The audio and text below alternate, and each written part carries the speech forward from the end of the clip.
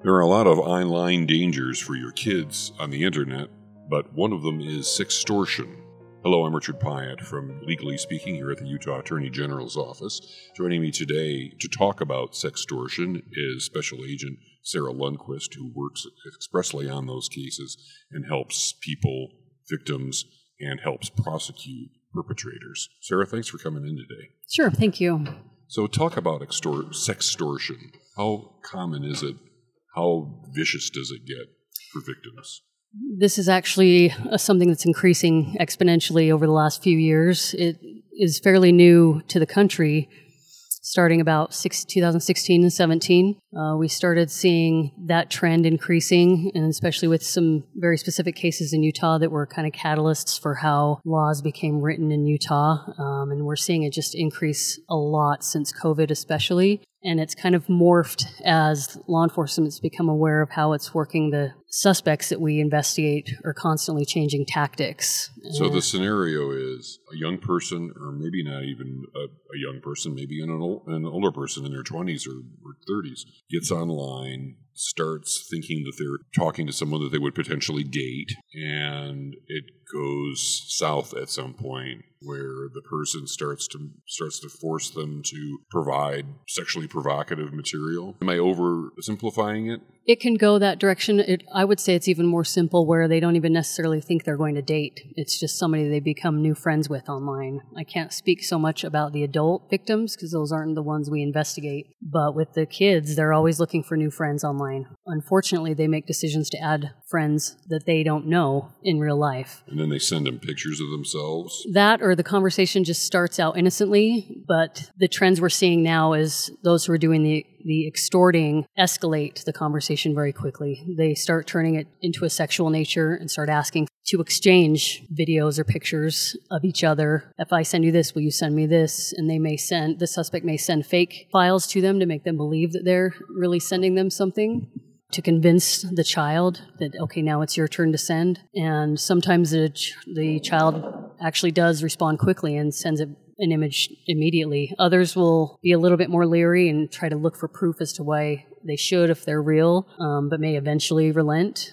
And then there's some that just don't, luckily, and get turned off by it. So the sextortion part of it is that the cycle never ends. They're constantly being asked for more material, or they'll expose them, maybe compromise them in some way, post unflattering pictures that their family and friends can see. One problem as well that we see with the kids is their profiles are very open. They're not as private as they should be. And so when they add friends, quote-unquote friends, end up being able to see the other friends on their list. And so what they'll do very often is tell them that if they don't send them the pictures, send them what they want, what they're asking for, whether it's more images or money, that they will expose them.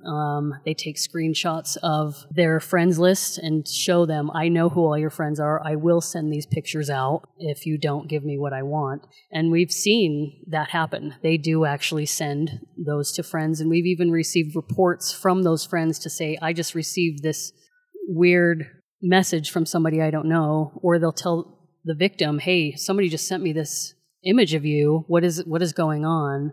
So their threats are real. They really do send out the things that make them the most vulnerable. So this sounds like especially for a teen, this could be really devastating emotionally.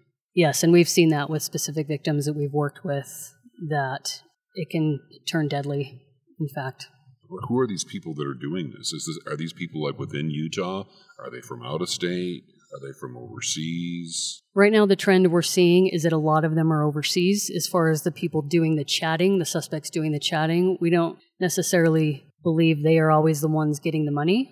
That's where we're focusing our investigations right now, is to see who's actually getting the money that is sent, if it's sent. And sometimes those leads end up somewhere in the United States. And then there are also victims and suspects within the state. But right now, the trend is out of country. So, I mean, it's really common. I'm talking to you at a cafe right now. There's teenagers across the room that have whipped out their phones and they're on there. They're probably chatting with people. So what are the chances that they're going to encounter someone? How common is this now, or how common is it becoming? It is exploding exponentially. And we started seeing more reports just with children being victimized anyway through COVID because more kids were home, more suspects were home. But that hasn't relented since the COVID pandemic is essentially over. And just in this last year, in these last few months, as we've really started tracking the amount of sextortion cases we're getting, since I believe April, since we started tracking, we've had over 70 reports just coming through the National Center for Missing and Exploited Children. We also get reports that people are calling the ICAC tip line to make reports directly to us. It is increasing exponentially, and as long as these kids are willing to make friends with somebody they don't know, they are at risk. Is it like they're calling for help when they call us? Sometimes it's the parents. Every once in a while we'll get a victim that calls us. Surprisingly, we actually have child victims that know the contact information for the National Center for Missing and Exploited Children, and we'll call them and report it, which then ends up in Utah ICAC's hands to investigate, and we move forward with those. Sometimes they're calling their local PDs as well, which is a good thing because they actually can act faster, as usually reports that we get are more delayed. And luckily, we have affiliates throughout the state that can assist in working those cases because they're trained through ICAC. What are the likelihood that you can prosecute these people? You can't really do anything with someone that's overseas. How do you stop it? If it's somebody, stateside and overseas, is there a way that you could stop it in either case or just in one of the cases? Well, stateside, if we can prove who it is and they're within the United States anywhere, we'll work with other ICACs if it's out of state to get help or pass the case on to them if the suspect's out of state. Oftentimes, though, with these cases, we're just reaching out to the victims to ensure they're safe and to see if there are any services we can offer, because these cases that are out of country, we work with the feds who then work with partners out of country, but oftentimes those end up as dead ends. So our biggest priority, because of the safety of kids and their reputations perceived to be ruined forever, we really try to make contact with as many as we can so that we can ensure they're safe and give some resources to the family. So if I was a parent, how freaked out should I be about this, worrying about my kid? I think they should be freaked out. As vulnerable as kids really can be, with as open as they are without being educated and work with their parents on how to responsibly use social media, they are at a very high risk. They shouldn't be friends with somebody they don't know in person, and their parents should know who they're friends with. Their accounts need to be locked down as tight as they possibly can so that they're not at risk, but then also knowing that it's safe to go to their parents when they've made a poor decision in the heat of the moment, that it's okay, that the world isn't going to end, their life will go on, and that they're safe. If the kids don't feel like they can go to their parents, are there other resources? You mentioned earlier the Safe UT app when we were chatting before we started recording. Yes, the Safe UT app, which my understanding is used actually quite frequently by kids when they're reaching out for help. There's also any other trusted adult that they think they can go to, whether that's a school teacher, clergy, even a doctor, some leader of a club, any other adult, another family member, somebody that they know will listen to them and help them. Absolutely. What are some cases that you've handled that are here in Utah that stick out in your mind that you would call sort of notorious or instructive at least? So I worked a case involving a young man named Gabe Gilbert. His case actually helped us in getting our Utah statute changed because of some flaws that we found within the statute. He was a young man out of South Jordan who had a pornography addiction, and he used social media to seek that out. And somehow he turned from seeking it out in all the places you can get it without victimizing. He started victimizing girls online using Snapchat. And he was so relentless in his extorting. He was out there looking for more images. He wasn't asking for money. We weren't really seeing the money trend yet. And he had started this sextortion when he was 17 years old. The way the statute was written at the time is only adults could commit the crime, so any of the victims he had when he was 17 couldn't be prosecuted for the same crime. He was using Snapchat and the locations these girls had. If they had them turned on, he would send screenshots of these girls' homes down to the house level and say, if you don't send me what I'm asking for, I will send rapists and human traffickers to your house. So those are like outright threats. Those are like old school threats. We're going to harm you if you don't give us what we want. Yes, and those are serious offenses. And what was a positive thing out of the case is that the victim actually did report to Snapchat. One of the victims reported to Snapchat what was going on. Snapchat looked at the files, looked at the conversations that were saved, and reported it to the National Center for Missing and Exploited Children. They looked at the data. They figured they needed to be sent to Utah ICAC. And the thing that was different with this is Snapchat's meant to be a secretive app. It's meant so you don't save things on there. he saved a lot. Normally with these cases, we can't do a lot with Snapchat because of the nature of it, but he saved a lot of what he had done. And I could see many conversations with it. I mean, at least 50 victims.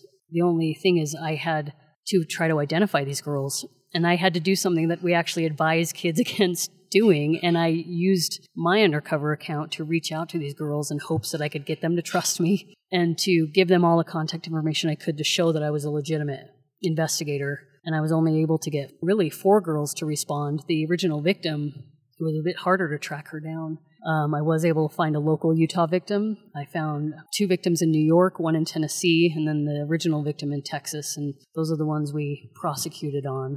He's currently sitting in prison for at least 5 years on each count. So in your opinion, are there a lot of Gabe Gilberts out there that maybe we don't know about yet? I think absolutely.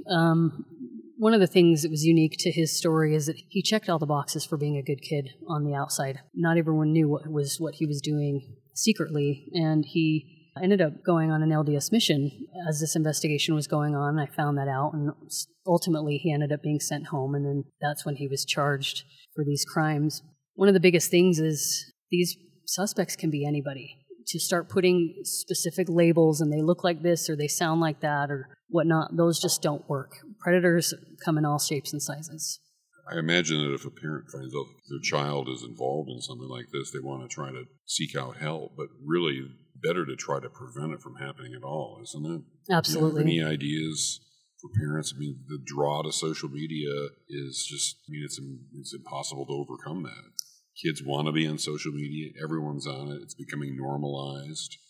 Yet it's fraught with all kinds of dangers, and it's almost a cliche. The dangers are out there, but they're real. They're absolutely real. And the biggest thing when we go out and give presentations to the public in whatever format, whatever setting, the biggest thing we talk about is education and having that open line of communication. Parents need to know what apps are out there, what apps their children are using, understand how they work, and be willing to have age-appropriate conversations about what their child is able to do online, should do online, and set some boundaries and some rules. And one of the biggest things we suggest is come up with those rules together. What are we, as a parent and child, going to allow at your age to do online? And come up with the punishment if they decide to break that rule, and do that together so there's accountability. But having those conversations are key. You cannot pretend that this isn't happening. The kids need to know, and they need to be educated. And there needs to be limits set on phones as well. Every parent gets to decide how to have the conversations with their children based on their education level, however they know that they'll get the message. Biggest thing, kids know how to use phones better than any parent anymore. And so that's why you can't just put some special software on the phone and just hope it does all the work for you. Those conversations have to happen. Okay. Is there anything else that you think is helpful to point out before I wrap all this up?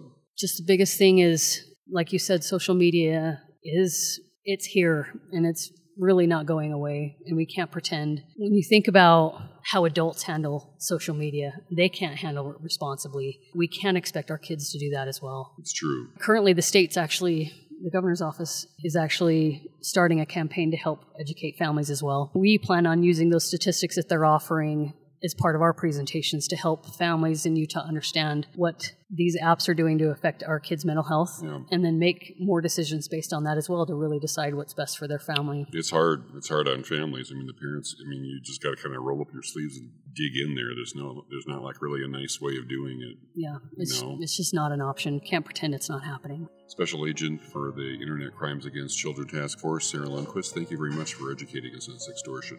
Thank you. I'm Rich Pyatt from Legally Speaking. We'll talk to you next time.